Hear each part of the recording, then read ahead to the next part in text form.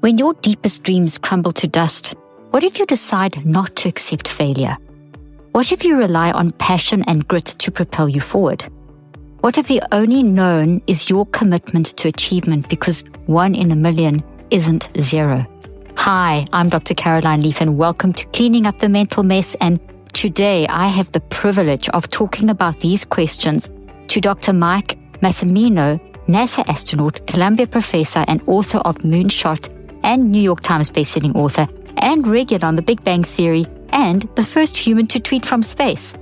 Mike went from being a gangly, scrawny, working-class kid from Long Island with bad eyesight and a fear of heights to a NASA astronaut where the mission Dr. Massimino participated in significantly increased Hubble's discovery potential and led to the award of a Nobel Prize in Physics for the discovery of dark energy during spacewalks. So, let's dive into one of my favorite discussions that I have had recently. Before we begin today's episode, I want to invite you to join me and thousands around the world doing my annual Brain Detox Challenge. It's not too late to join.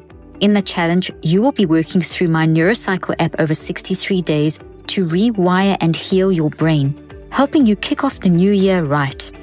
There is an exclusive Facebook group where you can ask questions, get support, and find more resources.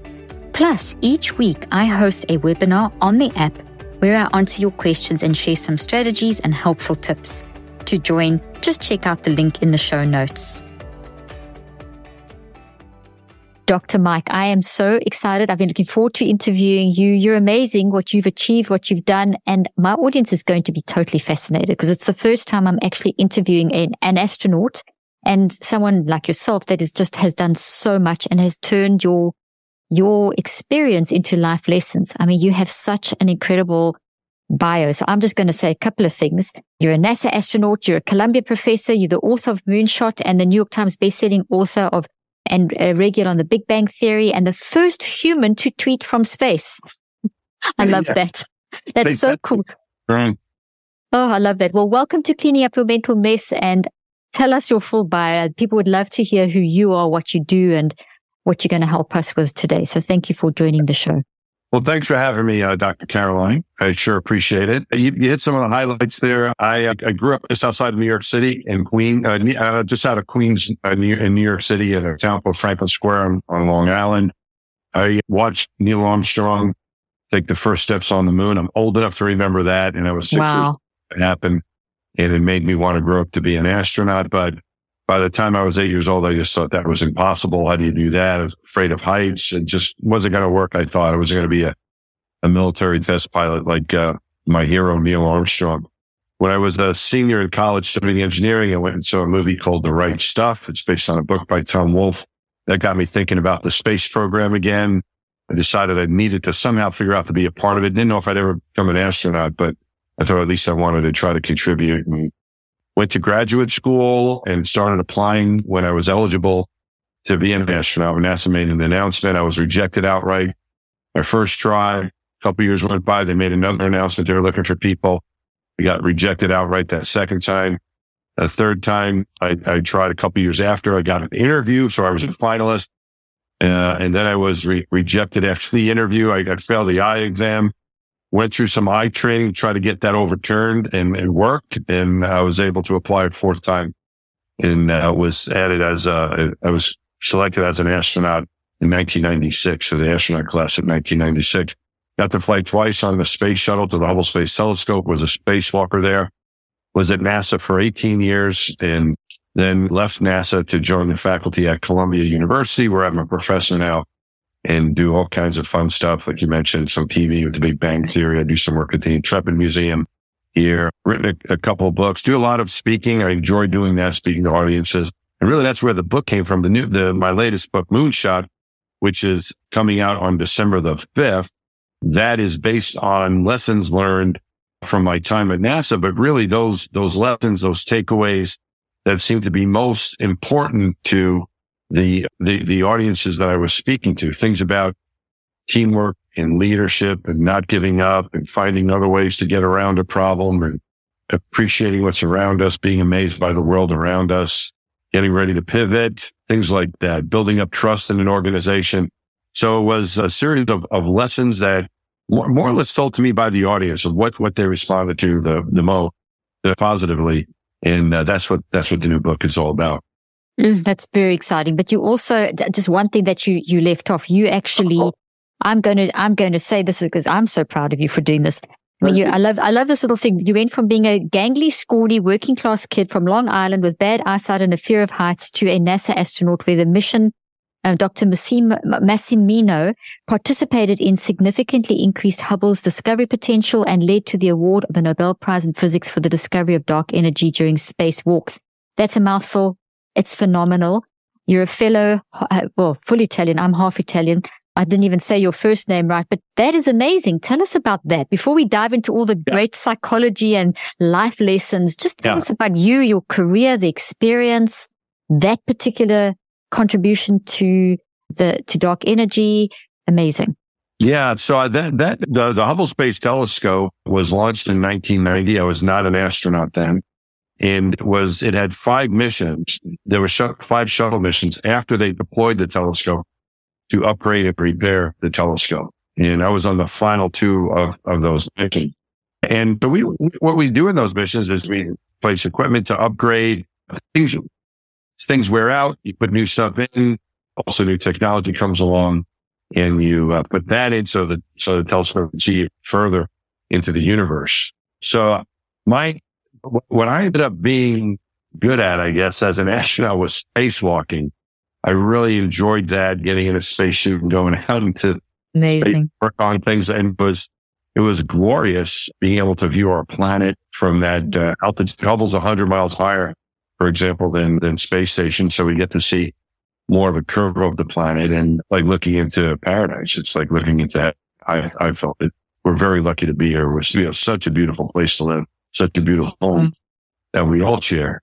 And mentioned with the Hubble, what was very rewarding about the Hubble is that I think I felt, and so did everyone else involved, that it was worth what we were taking to go to space to try to upgrade the telescope, because the science that came from the astronomy that was done with Hubble, and it still is being done with Hubble. And now we open the James Webb telescope, which is very exciting, making more discoveries. They both kind of work together to show the beauty of the universe, but also how the universe works and understanding not only what's around us, but also how maybe we fit into this whole bit picture of what's going on here with our life on our planet. And maybe there's life other places, or other places that could harbor life, or where did we come from?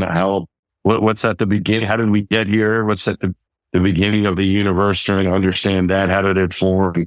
And we learn more and more about it through discoveries made by now the James Webb, but also the Hubble for the past 30 years or so.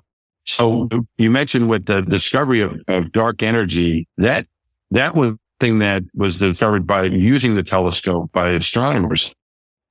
Things when Hubble was first launched that they knew they wanted to try to verify, to find out. Like they thought there were black holes out there, Caroline. Yeah. No, for sure. But Hubble found them. And here they are. And they thought there were planets in other solar systems. People thought that's probably the case. But Hubble again verified that there were. So they sure things, let's go look for this stuff. But with the discovery of dark energy, what was interesting about that was that it was a group of young astronomers who were using the mathematical data that is provided by the telescope. They were trying to calculate the expansion rate of the universe. So the theory is we had the Big Bang, that there was an explosion back at the beginning, created the universe, and the universe is expanding because it's like, they have a big explosion and things are just going out there, right? And they thought, because everything else has looked like this up until this discovery was made, is that as things expand, they also slow down. So take a ball, a baseball, a football, or whatever, a tennis ball, you throw it, it's going to have an initial velocity, and eventually it's going to slow down and hit the ground, right? Mm-hmm. So that's the way they thought, what is this? What is the expansion rate? How is the universe slowing down in this expansion? And what they calculated was a negative number. So they saw this negative number, didn't know what it was, and they did some more calculations. Yeah. Found that it was actually speeding up. And so with the instrument that we put, they needed to verify this by looking at supernovae.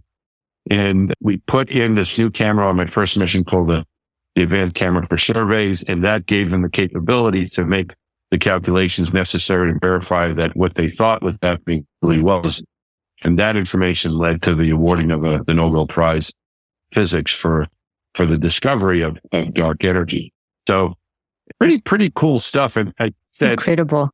Yeah. The more we learn about the universe, the more we explore, I think it really comes down to we learn about ourselves and trying to understand how we fit in and how we can enjoy the universe around us, and particularly the planet around us, because where we live, because it was great doing that work. I really enjoyed my time working as an astronaut in space, of course, but also the view of our planet and appreciation for how lucky we are to be here was a big part of my time in space. And a big part of my time at NASA was lessons that I learned from the culture we had and teamwork, because we had to work together.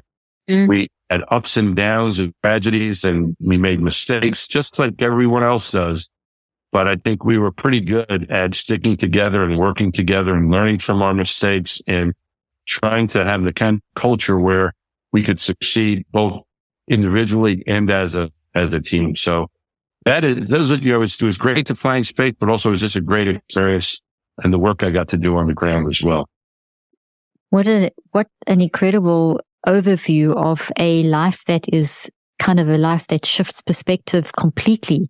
You look at the world in a different way. As you say, if you're floating above none of us can visualize it until we've actually been in the place where you have, but to have that view of the world and to have that insight and experience.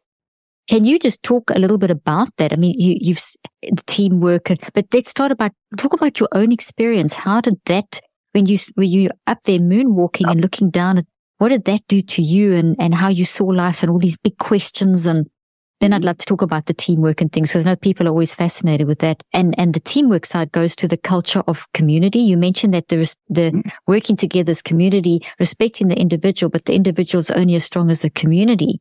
And if you look at our current life in America, has become very individualistic, and isolation and loneliness and all those things. And I'd love you to sort of, there's two things I've thrown at you, but I know you're very able to handle both of those deep questions because you just speak so well. I love how you teach things. No. We need to do one at a time, Caroline. One at a time. I'll remind you. So the first one was what I looked personal, at. Your personal. Yeah. Well, the space experience, and particularly during the spacewalks where you're not looking through a window, you're out there, and you're really out there. It's kind of like, looking at the fish through the window of an aquarium, right? So, they're pretty fish, but you're kind of outside, looking, and then versus being a scuba diver. Now you're interacting with that environment and you're kind of part of it. And that's what I felt like a real spaceman when I first went out for a spacewalk. And I was lucky enough to get to do 4 of those over my Wow. And the view of the planet is so compelling. You have to stick to doing your work.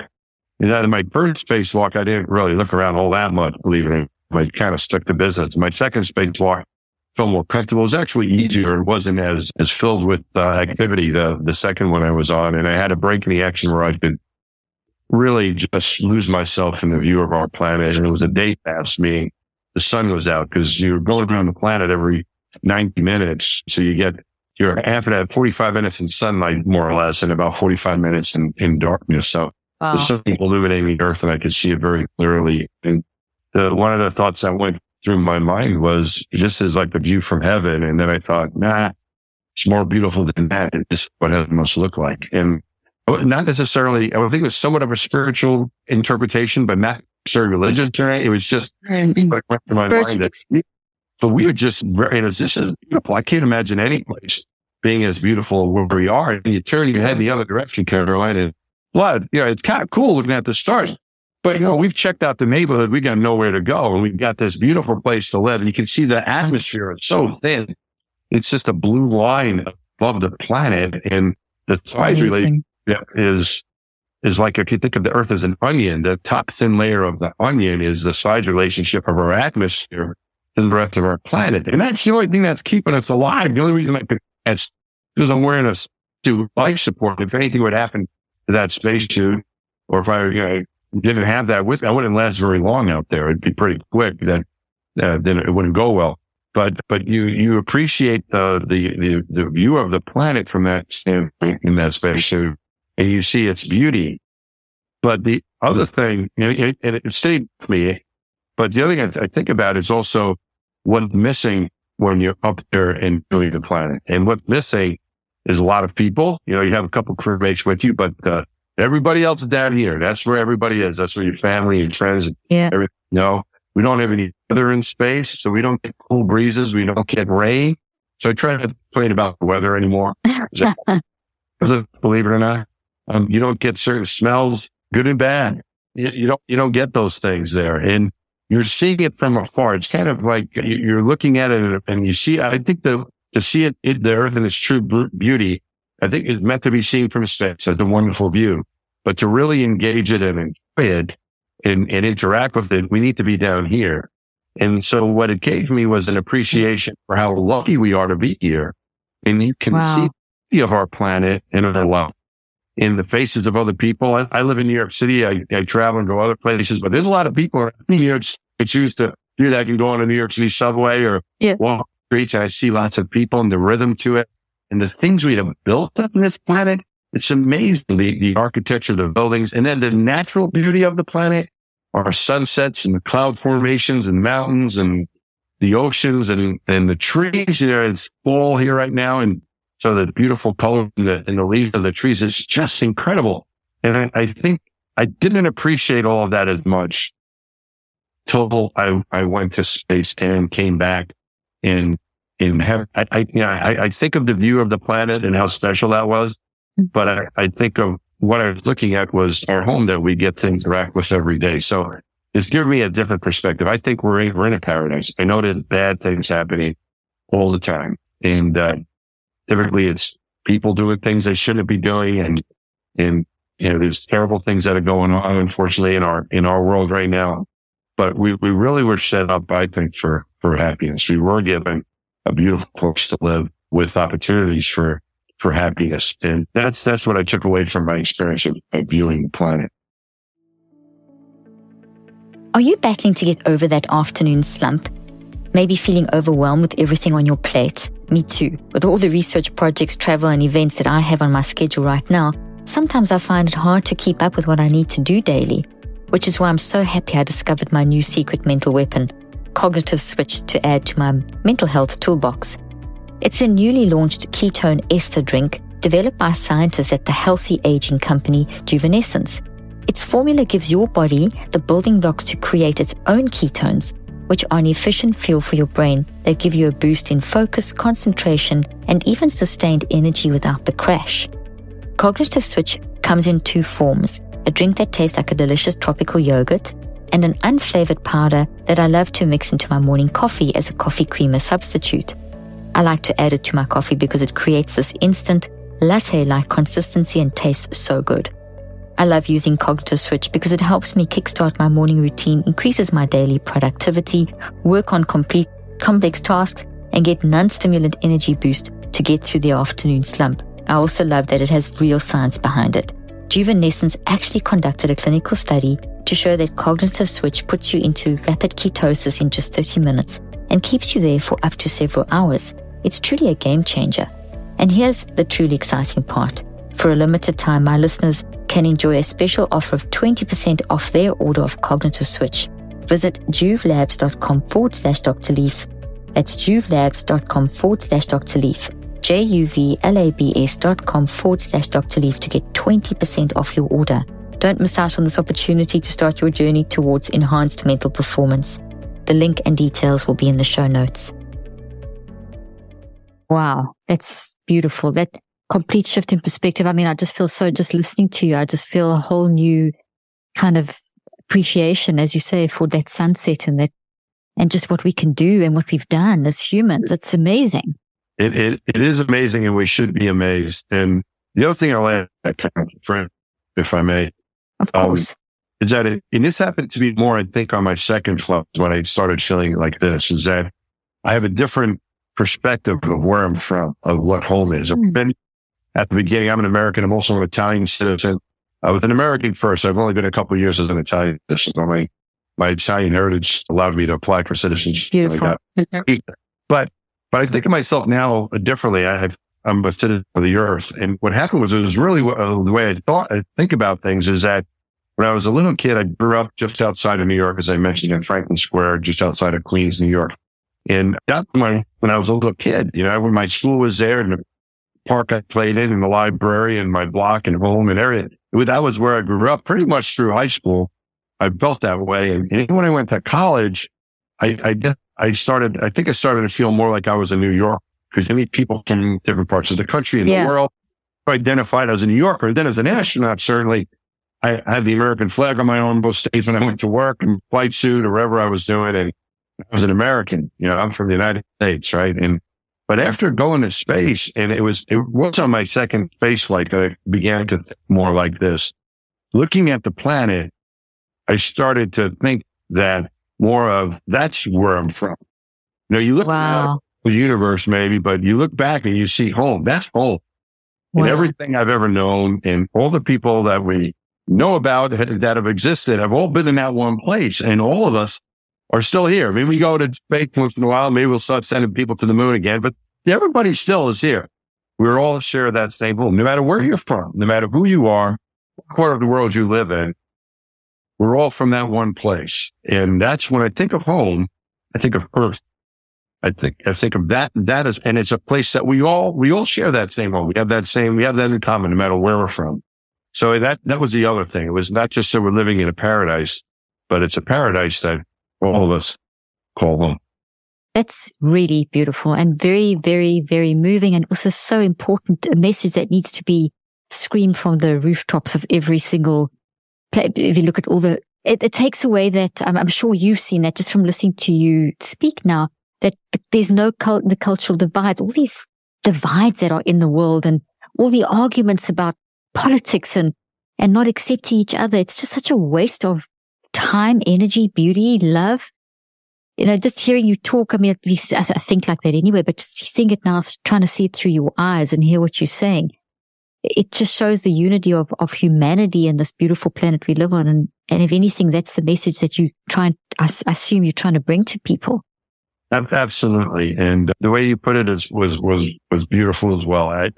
I agree. And we are giving given this beautiful place to live, and we should be appreciative of it. And I think if we can think of it in that way, that we all share, I think that would be good. I don't know if we'll ever get there. I think we will eventually, but it might take a while. It might take a while, but a key thing that I'm hearing you say often, a word you said a lot, is perspective. And that perspective is vital, in terms of the world that I work in and the field that I've been in. One of the major things that I had to teach my patients, myself, and the research I do is being able to stand back and take and teach people to actually get another perspective. I actually call it the multiple perspective advantage. And as you were describing that moonwalk, I almost feel like I want to quote you and say, I have spoken to Dr. Mike, and he talked, it would be just such an amazing analogy, because it's key to us as humans being more human, is being able to stand back and look at ourselves and get another perspective. And when you do that, you become more open, more expansive, more accepting of different types of people and cultures, and listening to other people's points of view instead of fighting. And that's sort of the sense I'm getting from you, which is I agree. Yeah, totally. Going. So now you lecture at, one of the things you do now is lecture at Columbia University. So obviously tell us what you're lecturing in, and what do you talk to your students about? Because I know it's probably science related stuff as well, but do you find you get into the deeper things of life? I'm very fascinated to hear what are you lecturing on as a professor? And then we'll come back to that question too. I haven't forgotten it. Yeah, okay, because I've already forgot it. So I got it. Don't worry, I got you. Thank you. So my position at Columbia, I'm a professor at Columbia in mechanical engineering, and I teach a few classes. I teach a class currently that in the fall I teach aerospace human factors engineering, which is understanding how what a person needs to control a spacecraft or robotic system or an aircraft, and the information they need and how to display it and how to interact with it, how to use automation. So it's a human factors engineering class directed toward aerospace applications. a lot of stuff that I did. This is a little more academic than the other class I did. It's a little more theoretical, but it's some of the things that I studied in graduate school when I did my doctoral research, and at MIT was in that area, human machine systems. And then also I put in the stuff that I learned at NASA as an astronaut and flying airplanes with NASA and so on, and spaceships, robot systems, and doing space. So I interject that there, but it's really about human machine interaction. The second class that I teach in the spring is called Introduction to Human Spaceflight. And that's covering everything from the history of the space program to the space environment to what it takes. It's around people's human spaceflight. So it's how do you safe in space? How do you nourish them, keep them entertained, keep them productive?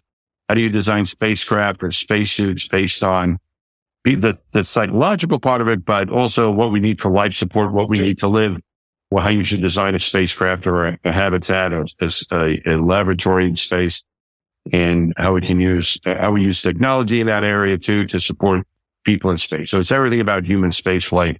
That's my second class. I teach that in the spring. And then I also teach a short course each semester for first year students in rocket building, which is kind of fun. Oh, I love it. We do that. Yeah. So that's kind of more like a fun, it's for first year students, for freshmen who are interested in mechanical engineering. We design rockets and build them and launch them. So that's what I do. And I also advise the Space Club and that is very gratifying. The Space Club was started by a couple of students. I was in my third year at Columbia and was approached by a few students, and they wanted to start a club. They didn't have a space club. We don't have aerospace engineering here at Columbia, but we have every other kind of engineering. The aerospace is a little more specialized, and there's an interest in those applications. There are students as electrical engineers, or mechanical engineers, or civil engineers. They can certainly participate at any level they want to as engineers in the space program. But they wanted to get a club together to sort of harness that interest across the school. And so I agreed to be their advisor, of course. And that was the initial 3 students came up to me. That was back in 2015, so 8 years ago.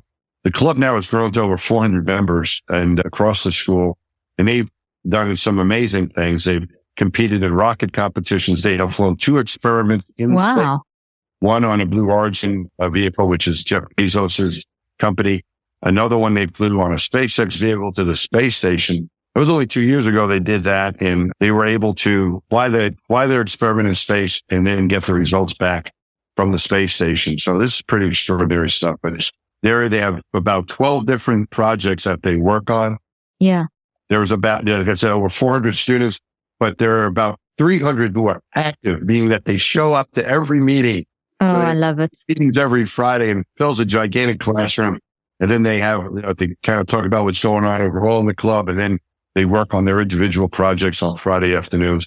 So that's been really gratifying because it's harnessed a lot of the brain power we have here and the interest in the space program at the university. So those are things that's what I'm doing at Columbia, pretty much. Oh, wow. I'm fascinated. It's incredible. Hopefully one day when I'm in New York, I'll be able to sit in on one of your lectures. I'd be. Oh, I love it. I won't understand a word, but I'm certainly going to listen. No, if you don't understand that, I'm not doing my job. It's not meant to be an overly technical class. The only numbers in the books that I refer to are the page numbers typically. It's not very theoretical. It's more practical. And maybe this is more answering your question, that I'm actually, my official title is Professor of Professional Practice, which means I wasn't hired when I was working as a professor or assistant professor at Georgia Tech before I became an astronaut. That was a tenure track, research oriented teaching as well, but could have a lab and research. In this case, it's more that I was hired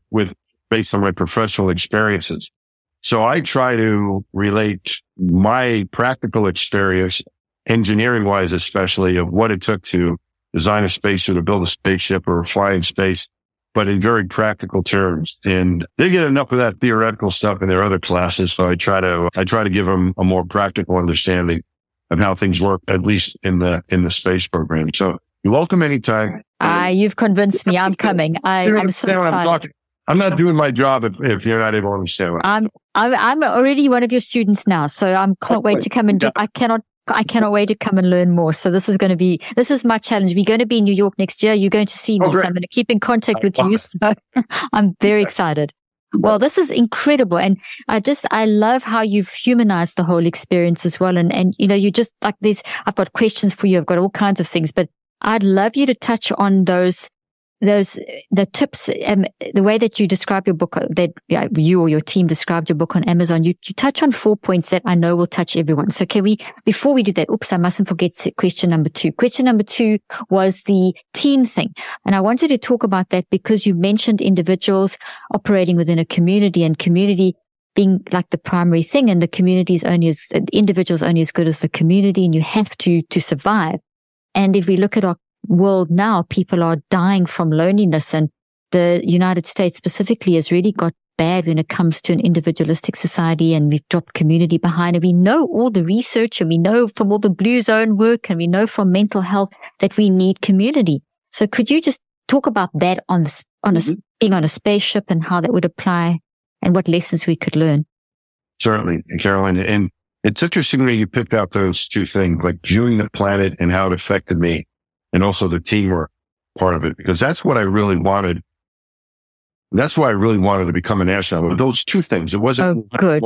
The other. It was, I wanted to experience space flight and view the planet and do that firsthand. But I also wanted to be part of a team that had a shared mission and would take care of each other and do something really cool and do it together with people that I respected and liked and loved. Really, you form that bond between your colleagues. Special. It's really unique. And it kind of, I think in our case with the astronaut, and I wasn't disappointed on either account. And when I think about what I miss the space flying, but I also miss being a part of that team. And I would say I miss that even more. And I see my friends, seen a couple of 2 days ago, we had an event it was an Omega watch event, because they're like the supplier of watches for the space program, right? So I moderated a panel at this event, and it was Charlie Duke, who was a moonwalker. There's only 12 people walked on the moon, only 4 are still alive. He's the youngest person still to be on the moon, and he's 88 years. And we need to get more people up there. So, but he was there, and my friend Peggy Whitson, who has more time in space than any American. My friend Mike Lopez Alegria has more time spacewalking than any American. And my friend Nicole Scott, who flew both on the space shuttle and on the space station. And it was just wonderful seeing them. And I never worked with Charlie, Apollo guy, but still you have that bond. Being NASA astronauts. And last night, my friend Paul Lockhart, an Air Force pilot who was in my astronaut class, very good friend, was in town. I did an event with him too. So that was kind of fun. I got to friends in town here in New York. And that's what I miss. I miss being around people where you have that focus and you really care about each other and you care about what you're doing, and you realize you cannot be successful unless you work together. And I think that's so good. The culture of the military. And I think, the military has different aspects of its culture, but at NASA, I think we were exposed to the good things. And I don't know any bad things, but what I saw was all pretty good. And that was in the idea that you don't throw anyone under the bus, that we need to do this together. If you're good at something, your job is to help those who are having trouble. And if you're having trouble, your job was to admit it and to seek help. And I was introduced to this, good, Caroline, my very first week at NASA, what they had warned us about when we were selected. So we were selected, and we get a phone call and they tell you, oh, we want you to be an astronaut. Of course, you said yes. This is going through all the hurdles. You get the good phone call, and then you get a package of information in the mail that tells you things you need to do moving to Houston. And one of the things they said right in the cover letter, right after congratulations, was the next paragraph was, please practice your swimming. And they gave us all these requirements. We were going to have to take this swim test. And I was like, what? Because we were going to have to pass a swim test in order to go through water survival training with the Navy. And we needed to go through this water survival training. We were going to be in ejection aircraft, so we would have to learn how to get out of an airplane. If you land in the water, you have to survive until they can come find you, right? So there's a survival force for that. And also for the space shuttle, one of the abort scenarios, which wouldn't have been pleasant, would be to bail out of the spaceship and land in the, parachute into the ocean. Like, survive. You got to come get you. So you got to keep yourself alive before they come find you. Yeah. So this doesn't make sense, but I was like, oh man. And I was kind of glad they didn't ask me. There was no swim test before because I was not a strong swimmer, but they gave us a warning that practice, get ready. Yeah. Because you don't want to not pass this and you won't be able to, continue with the rest of the class. And I practiced, but I wasn't feeling good about this, Carol. I was not a strong swimmer by any means. Yeah. Avoided the water most of my life, actually, whenever I could. Anyway, I show up, this first week was a lot of administrative stuff. Mm-hmm. And on the Friday of the last day, that first week, the Friday of that first week, we're about to go home for the weekend. There's 35 Americans and 9 international astronauts. So 44 of us we're in our astronaut class, largest class NASA ever had. Mm-hmm. Jeff Ashby, a Navy pilot from a class ahead of mine, is kind of helping us understand our training. He was like our sponsor. He's going to help when we need help. And he comes in and he says, okay, that first week's over, but our next week, the training starts in earnest. And I want to remind everyone that the first thing we're going to do is the swim test. Gosh. I was like, come on. Can we have like a math? Give me a break. I don't want to, this is how we're going to start. And I I figured I'd somehow get through this, but I'm in here with all these high performing people and these military test pilots and people with a Navy dive qualification. I mean, there were some serious people here. And here I am, I'm going to be bopping around like the nerd ball and they're going to be laughing at me. So I was like, oh boy, here we go. And Jeff continues. He goes, who are the strong swimmers in this class? Who do we have? And a couple people raised their hand. And then he said, more important, who are the weak swimmers? And don't lie to me. I need to know. And so I raised my hand and so did some others. And then he went on to say, if everyone didn't raise their hand can go home for the weekend. But those who raised their hand, the strong swimmers and the weak swimmers, you're going to stay after class and you're going to arrange a time to meet at a pool over the weekend. And the strong swimmers are going to help the weak swimmers with their swimming. Because when we go to the pool one day, don't want to leave that pool until everyone passes the test. And I think it was a very clear indication of where I was. That in no way was, I'm not in a world where I'm better than you and I'm going to bury you. Competition. Yeah. That's not it. In fact, now I was entering a world where you could beat Michael Phelps and set a world record. But if one of your classmates died, I'm sorry, that's not a good thing. If one of your classmates failed the test, I'm talking about dying right now. But if one of your classmates failed the test, then you also fail. And in my end, I didn't want to be the guy who's holding up everybody else. And that's another key point was that you needed to admit that you needed help. This is brilliant. You don't want to hold everybody back. And there's no shame in that. So the culture we have, there's no shame in not being able to do something. But you better let people know about it so you can get help. And no one's going to hold that against you. We got together over the weekend and it was actually fun, which surprised me. Wow. But we were at my friend Peggy Whitson invited us over to her pool. Yeah. We all practiced and I got a lot of pointers and we got to the pool on Monday as a team and everybody passed and it was actually enjoyable. And people were not annoyed that they had to help me. It wasn't like, we're irritated. We have to help these people. That's just who we are. And then there were times maybe there was something that I was able to help with and it was my opportunity to do that for other things. But that's what set it up right from the beginning. And that was the culture, the attitude we had where individual accomplishment is great and that's all wonderful. But what really mattered was how you performed as a team because in space, I love this so much. As in life, I would say, as in life. What we do, you don't do it alone. And if you think you can do it alone, unless in some special cases, when you really think about it, it's really hard to do things by yourself, especially in the complicated world we had. And to build that sort of culture was I think was key to us being successful. But more than that though, Caroline, it was such a wonderful way to go to work.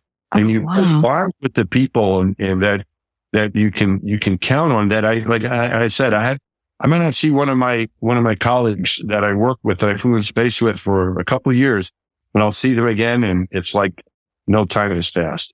And that's a wonderful way to go through life. Beautiful. That there's a whole group of people that you can count on. I sometimes refer to it as your mission control center. When the chips are down, reach out to your mission control center and be mission control center for other people.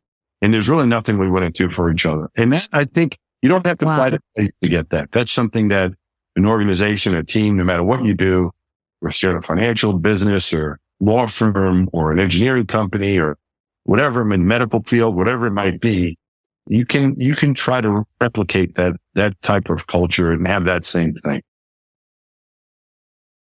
Oh, this message that you're speaking needs to be out to everyone, because this is fundamental to, it's so important. It's just vital because it's not happening. It's the opposite's happening. It's the opposite. It's all about me, myself, and I. It's a culture of competition as opposed to what you're saying, a culture of enhancement. I mean, look at that, how you went there that weekend, that the strongest one is as strong as the weakest link, and how no one's left behind. And I mean, that's what we're supposed to be doing. So these life lessons that you have are absolutely vital for the current climate that we're in at the moment. And I mean, children at school, politicians, everyone should be hearing this. This is extremely important, and really, we'll do our best to get this message out as much as possible, because the story that you tell attached to it is just, I can relate. Everyone can relate to that story, and it makes you feel, it's why people watch movies. I mean, it's why people will listen to you, because that is what we want and what we need and what we know is the right thing. Yet we're doing the opposite in the majority of this culture. So yeah, it's going to help so much. It's a huge, massive help, mental health help, just to be working on those kinds of things instead of labeling and medicating and that kind of thing. It's beautiful. Absolutely wonderful. Well, I love it. I'm so enjoying this conversation, if you haven't already gathered from that. So it's just amazing. So, let's jump over to your book. This 1 in a million is not zero. The odds are against you. Do it anyway. Yeah. That's fantastic. 1 in a million is not zero. Go for it. Well, the fun thing about the book was that these lessons that I learned in these stories that seem to resonate, like what we've been talking about, the book gives me a chance to kind of give the backstory to a lot of these things in a little more depth. Yeah. The 1 in a million, that's not zero, is the first chapter. And that came out of, that's something that popped into my mind when I was in grad school up at MIT, and I was almost finished with my PhD, which was also not an easy, I failed my qualifying exam at MIT the first time I took it, and did not do well. And my advisor, when I got the news that I had failed, you usually get a second shot. And he said to me, well, you're entitled to a second shot in 6 months. You can try again, but you did so poorly. The committee was thinking it might not be worth your while. Oh my gosh. All right, let me think about it. And I thought about it for a day or so. And I went back and saw my advisor. His name is Tom Sheridan. He's still alive. Yeah. And it's kind of like a father figure for me. And that kind of warm, he was a good guy. And I said, Tom, I figured, what the heck, I'll give it another try. And he kind of smiled and he looked at me and he said, in a very professorial way, he said, Mike, if one can learn to live with indignities in life, one can go far, is what he said. And I think, wow, that's so cool. I love that. That was cool. I'll never forget him saying it. But anyway, that's, I kind of had this idea that things don't always work out. You try again and you keep going. But the astronaut thing just seemed near impossible. It was thousands of high qualified people. How do you even get noticed? It's amazing. They were back then, you were getting 7,000 or 8,000 applications to pick a handful of people. And the only people qualified to do the job, how do you figure this one out? And I had been rejected outright, as I said once, and I was about to get rejected a second time, because there are certain things that if you don't get called in for an interview and the interviews, they haven't told you no yet, but the answer is going to be no. Oh gosh. Mm-hmm. So I knew that news was coming. At this one point, it was in April of 1992. And I was I think it was March of 1992. And I was about to finish on my PhD, try to get that done. And I was working at home in my apartment. The news was on, that wasn't news. It was the Academy Awards were on, and in the background. And they did Billy Crystal was the host, and they went to a downlink with the space shuttle. They had like a statuette, an Oscar Academy Award statuette. They're spinning it around, right? Anything that had to do with the space program, it was like a magnet drawing me in. So of course, that's what I was doing, and went and watched the television. And as I was watching these astronauts on the space shuttle kind of floating there doing this PR and public relations thing, I knew with clarity that's what I wanted to do. The thought went through my head, that's exactly what I want to do. Yeah. Knew it. I knew it with such clarity. And then, Caroline, I would say just a moment went by, and the next thought that came in my head was, but you'll never get to do that. That's impossible. You can't. You'll never get to do that. And I thought about that, and I had this fancy degree that I was getting from MIT, and I was like, well, it's not really impossible. It's just very unlikely. And maybe the odds of me being successful at getting to be an astronaut was 1 out of 1,000,000. That's not zero, Cameron. I love it. Number. It's 0 point. There's a decimal point. There's a whole bunch of zeros, but there's a 1 at the end of it. Exactly. I love it. And so that's 1. It's not zero. And that's absolutely not zero. Just a very low probability. It's unlikely, but it's not zero. And the only way that 1 disappears and also becomes a 0, and your probability of success is by definition 0, and you know the outcome for sure, is if you give up. As soon as you give up or you don't try, that's it. Yeah. It's not going to happen. And I kept that in mind, that, the odds are against you, but do it anyway. And even if it doesn't work out the way you expect, if you're pursuing that goal, I thought about this after I interviewed my 4th try, after I got that interview and passed. Wow. I was waiting for the news. I remember I was on spring break with my family. I was teaching at Georgia Tech, and we went for a trip for spring break. I think it was St. Simon's Island, one of the islands they have over there. And I remember, there with my kids, and I was thinking, if I get told no again, I'm going to keep trying. But I ended in a pretty good place, because at that point I had gotten my PhD. I had some work experience at NASA and got to apply experiments in space. And I had gotten this position at Georgia Tech where I was teaching and really liked that. And I was like, if it doesn't work out, it doesn't work out, but I'm going to keep trying because the path is pretty good. The journey is pretty good. And I think that that's important, because even if you don't achieve exactly, if it didn't work out, you will probably find yourself in a pretty good place anyway. And as opposed to if you give up, once you give up, it's like, yeah, that's so good. It's unthinkable. So that's what that is all about. And that's the first step. You're just an absolute inspiration, really. It's absolute inspiration. I'm loving this so much. Okay. The 30-second rule. Yeah. This is a good one. So this is not in the book, but there's a side, the 30-second rule is, but my friend Woody Holberg, who is he became an astronaut 21 years after I did. We're about 20 years age difference. And he came for friends though, and he did a downlink with the Space Club last spring when he was. That's amazing. He got back in September, and he wanted to come visit the school and meet with the students. And we had a glorious time with him there. And we did, a little discussion of power. And then we opened it up to panel discussion. We opened it up to the students, and they asked him, what did you learn as an astronaut? What's the most important thing you learned as an astronaut? And he said, I learned how to be comfortable with making mistakes, that you're going to fail at things, and you have to become comfortable with it, because you can't dwell on it. You can't make too much of it. And I thought that was pretty interesting. That that's what he said, because that's what I felt too.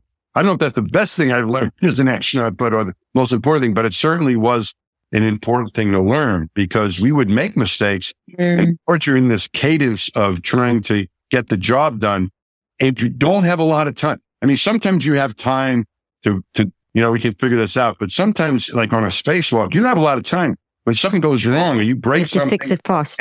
You don't have time, because you're going to, you just can't stay out there forever, and you're on the clock and life support and all that other stuff. Yeah. So to dwell in the misery of a mistake is not a good thing, because you're more likely to make another mistake. You're not going to perform. Yeah. You can't drown in that misery, and we all feel bad. And so the way the culture we had was, everyone's going to make a mistake. We can't prevent that from happening. We can try. We're going to watch out for each other, but when they happen, we're going to let them pass, and we're going to deal with it. So the 30-second rule came from my friend Megan MacArthur, was my crewmate, taught it to me. And she had learned it from C.J. Sturkey, a Marine pilot, that taught it to her. C.J., I talked to him about this. He says it was give yourself 30 seconds of remorse. I call it 30 seconds of regret. I changed a little bit maybe, but kind of the same thing. What if you make a mistake? You're going to make mistakes. So when you make them, this is how I learned to deal with it, is to give yourself a 30-second period of time, set a mental timer, and beat yourself up as unmercifully as you'd like. Call yourself every name in the book. I'm the stupidest astronaut. How did I make this mistake? I can't believe I did that. Why didn't I think of this? Why did I didn't do this differently? Why did they have me here in the first place? I don't know why they selected me. It was a stupid idea to have me go to space in the first place. Don't vocalize any of this. Keep it to yourself. This is an internal rant because you'll scare people. Yeah. But for 30, whatever you want to yourself, and then it's over, and it's officially in the past, and you have to engage and be a good crew member, and don't wallow in that misery. It's in the past. Done. We're not going to bring it up again. We're going to try to fix whatever happened and move forward. Leave your mistakes in the past. Let that mistake pass. And we used to say that, but I didn't know how to do that until I learned the 30-second rule, because I did want to get mad at myself. So 30 seconds, cap it there and move on. So that's the 30-second rule. Brilliant. And I love that. I'm going to use that. And there's so much psychoneurobiology behind that as well, because if you keep it in, it just makes you worse. It messes up all your neurophysiology and your wisdom, and you can't think straight, and you can't. So by doing that, you get it, so it's good. Get it out and then move forward. And that's the underlying. I love it. I love that. That's really great. Because you all into me. It could go on for weeks. I mean, I would beat myself up days or weeks. Oh, I can't believe that happened. Nothing you can do about it. There's no time machine. You can't go back and fix it. No. So that's it. Move forward. Move. Don't do it again. Learn from it. Maybe you might need to adapt your behavior if you're doing things a little bit too cavalierly, and you need to change the way you're approaching things. But don't wallow in that misery. It's not going to be productive. So good. So good. I love these. Okay. Be amazed. The universe is an incredible place. Stop what you're doing and look around. Love it.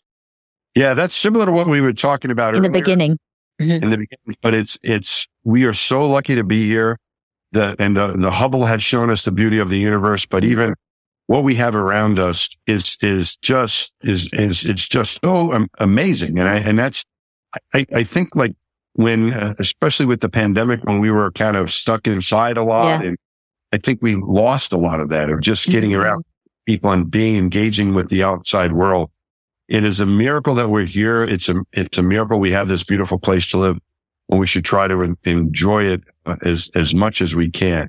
So that's where that came from. There was a time on one of my first spacewalk, I had this sense of, what is this all about? And so what is the Earth going to be like when I get out there and look at it? And the pilot on my first flight was a classmate of mine. We're the only two rookies on a flight. His name was Dwayne Carey. Digger was his nickname.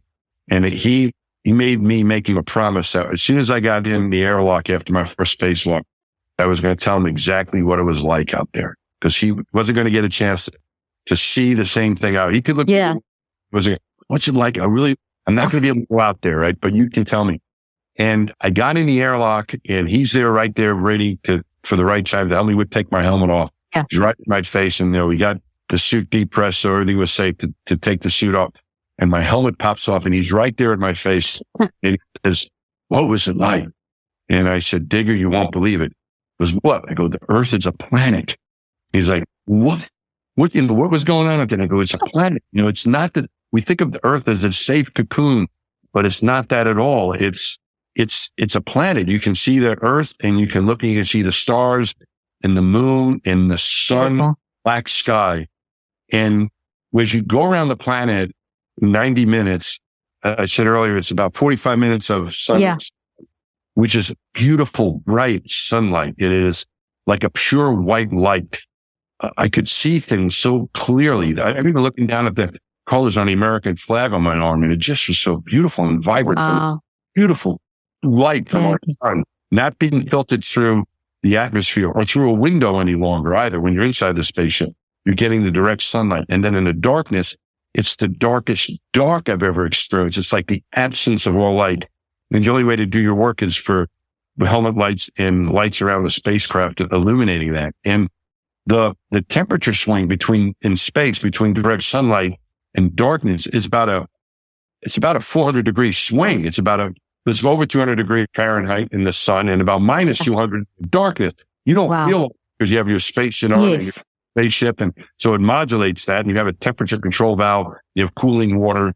around you. So it keeps you at the right temperature so you don't get too hot or too cold. But you feel the change in the temperature before you see it. So if we're on dark side of the planet because it's nighttime, feel the warmth before it's kind of, if you're in the ocean or in the water and you feel a warm or a cold current and you feel like down in your bones, that's what it was like. So you'll feel the warmth and then you just wait a moment and then you'll see the sun. And I remember seeing it in space the first time I saw the sun in a black sky. And then you look back down at the planet and there's a line where it's dark on this side and it's bright on this other side. We call that the Terminator. And that's because it's nighttime over here and it's sunlight over here. And you're looking at this and that line is moving and it's just tracking across the planet. And what that is, it's the planet's rotation as it shows another part of itself to the sun. And on the other end of it, there's a part going into darkness.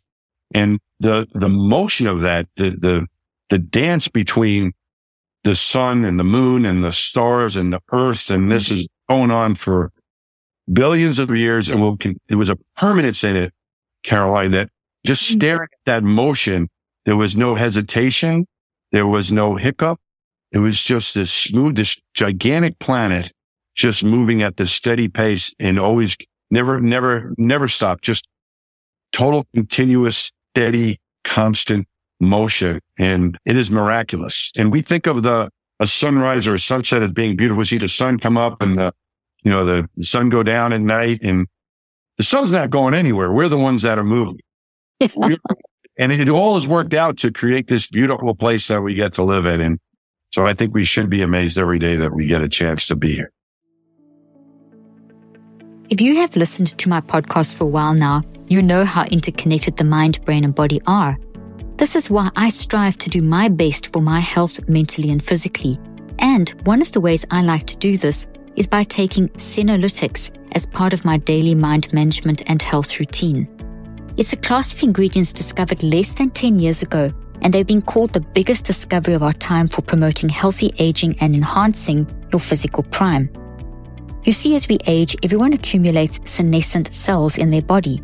Senescent cells cause symptoms of aging such as aches and pains, slow workout recoveries, sluggish mental and physical energy associated with that middle age feeling. Also known as zombie cells, they are old and worn out and not serving a useful function for our health anymore, but they are taking up space and nutrients from our healthy cells. Much like pruning the yellowing and dead leaves off a plant, Senolytics can help remove these worn-out senescent cells to allow for the rest of them to thrive in the body. This is why I use Qualia Senolytic. I take it just 2 days a month and feel so much more energized and ready to take on the day when I wake up. I love that the formula is non-GMO, vegan, gluten-free, and the ingredients are meant to be complementing one another, factoring in the combined effect of all ingredients together. It also comes with a 100-day money-back guarantee. Resist aging at the cellular level. Try Qualia Senolytic. Go to neurohacker.com/leaf for up to $100 off and use the code LEAF at checkout for an additional 15% off. That's neurohacker.com/leaf for an extra 15% off your purchase. Thanks to Neurohacker for sponsoring today's episode. The link and details will be in the show notes. Oh, a day is not going to pass that I'm not going to stay amazed. You just painted such a picture for me. I got completely consumed and absorbed, and I would have been that guy there. Tell me now, in your face. It's beautiful. It's amazing. It's just like, if people could just grab the joy that you're generating from what you've experienced, it's life changing. So, wow, thank you. Thank you for sharing that so beautifully. Well, we've got time for one more. To know when to pivot. Change is inevitable. Accept and embrace it. Once again, another fabulous statement. Yeah, I think that comes out of my experience, both personally and with the space program pivoted.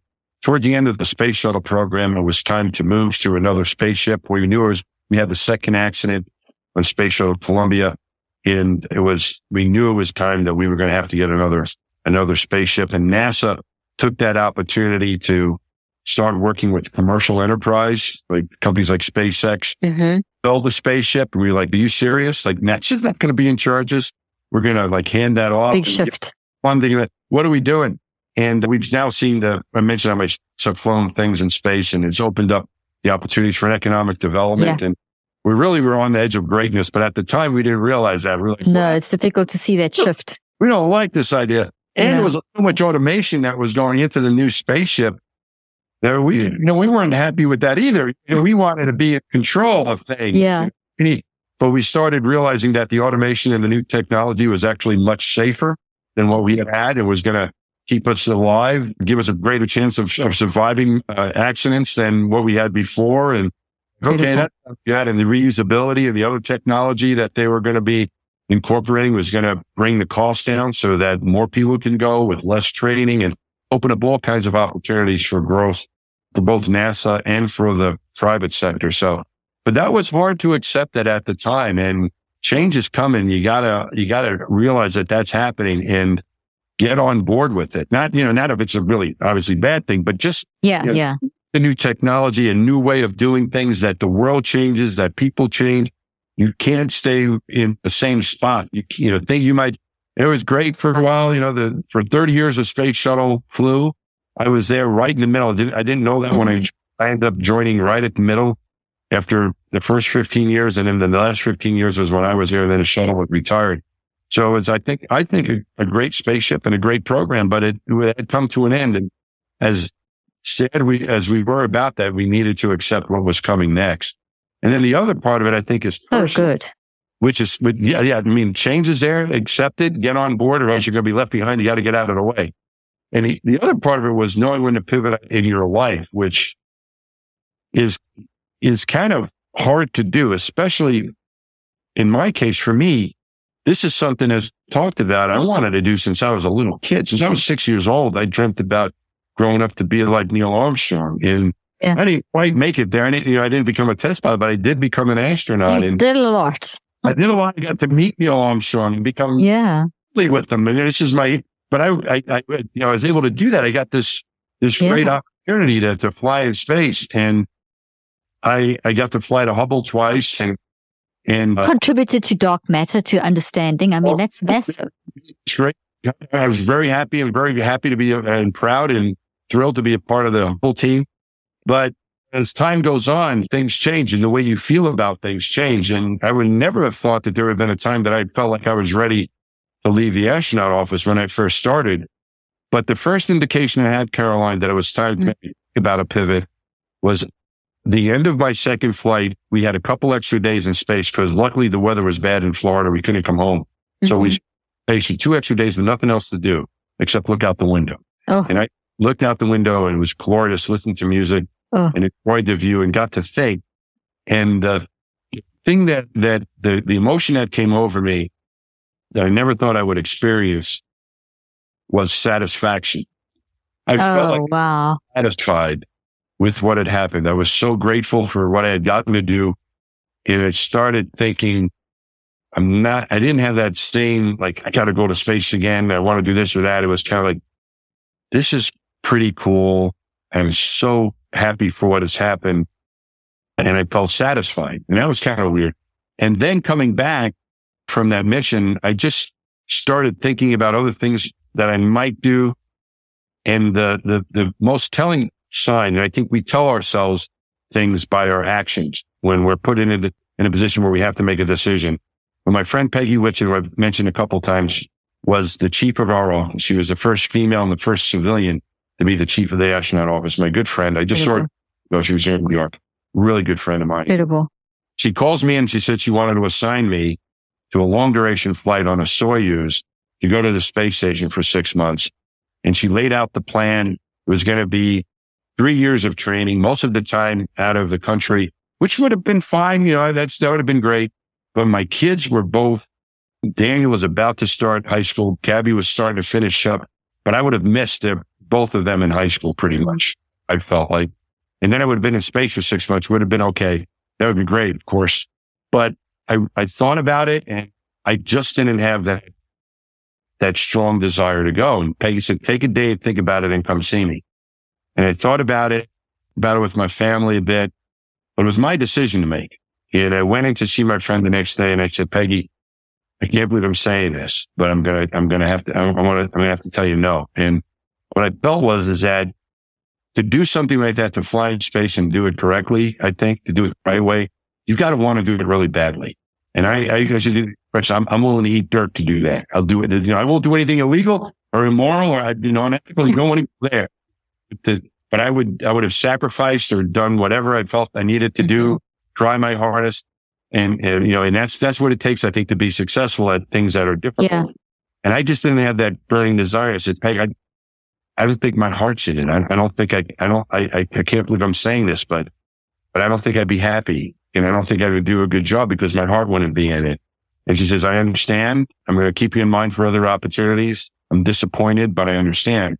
And I walked out of her office and I realized that there was a before and after to that moment. Wow. I realized that was it. What was I telling myself? What my heart and soul was saying to me, that you've had enough. It's a good run and maybe it's time for something else. And then I started thinking more seriously about what am I going to do after?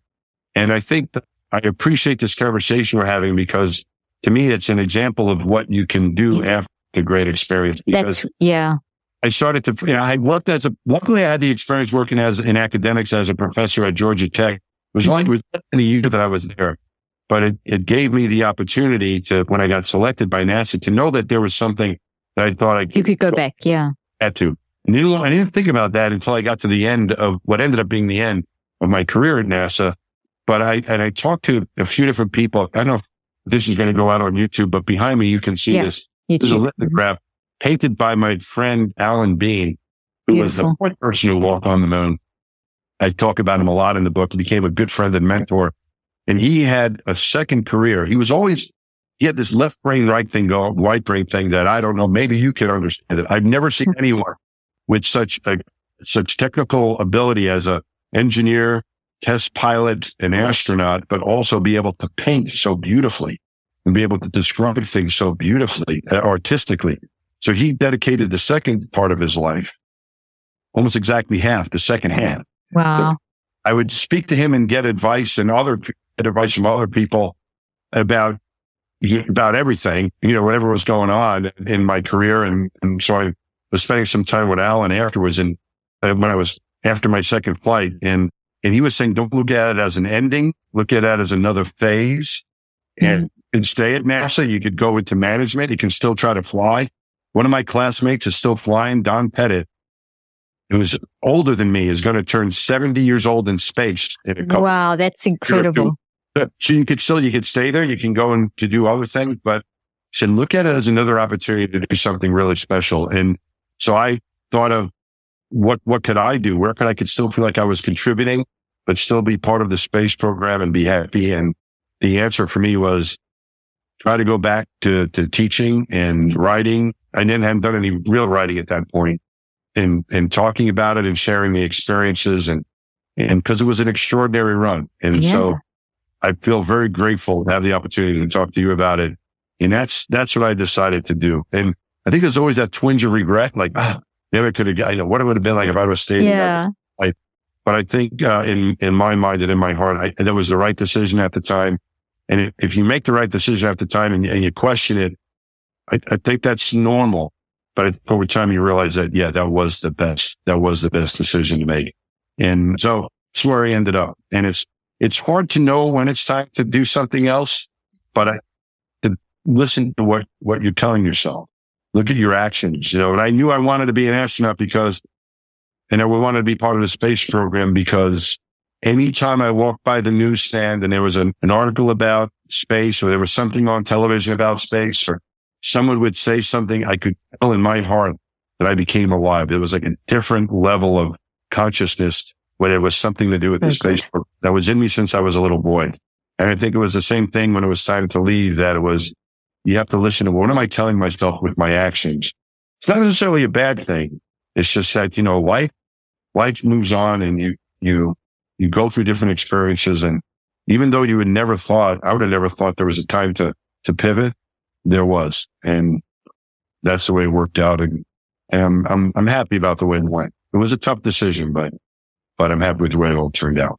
Oh, wow. I have words. I hardly have words. Wow. I'm glad you pivoted, because otherwise how are we going to learn all this from you? Because you're playing a completely different role in the world as well, all that experience. I mean, you know how I would describe this particular podcast, and I have interviewed many, many people.